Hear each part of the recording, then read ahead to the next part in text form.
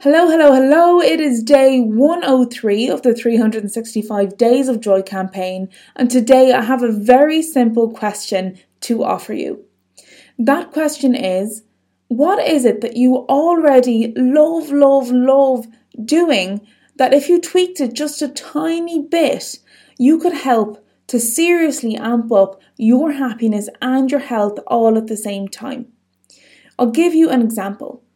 If something that you absolutely love doing is curling up and enjoying a movie at the end of a long day or at the weekend, and you do this a lot already and you really enjoy it, what might a tiny tweak look like that can help improve your kind of joy factor and your health?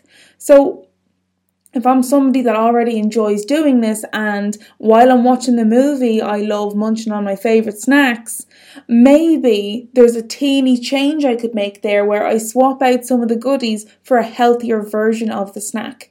That means that I still get to do what I love, curling up in front of a movie and relaxing, but I'm just tweaking what it is I'm eating at the same time to make it a little bit healthier. Or maybe you're already eating healthy snacks, or maybe you're not somebody who munches on snacks at all while you're watching your movies. But maybe you could challenge yourself. So maybe this movie watching task can have a small health challenge like, okay, by the end of the movie, I'm going to drink this whole bottle of water before it finishes. So it's something we already love doing, watching a movie, but we're either changing something or adding something to improve our health a little bit. Or here's another example. Maybe you have a favourite hobby that you love to do. Is it possible that a friend or a local neighbour nearby you also, is really into this specific hobby? Or perhaps, is there a local club that you could join that, is all about this sport or whatever it is the hobby that you might have in mind is?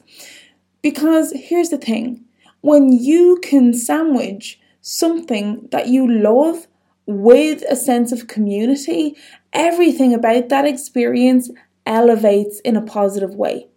So if you can undertake a couple hours or, a session, whatever your hobby might be. It might be sports related, right? Or it could be artsy related, whatever it is.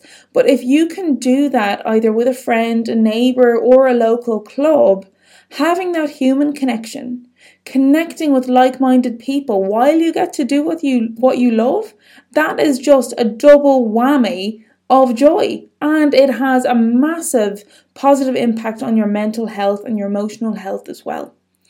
So I'm going to hand this over to you now, and I'm going to challenge you to ask yourself this question: what do I already love doing? And how can I tweak it just a little bit to make it a healthier version of what I'm doing or a more enjoyable version of the activity I'm already doing? And remember, adding community into the mix always helps to heighten the experience in a positive way.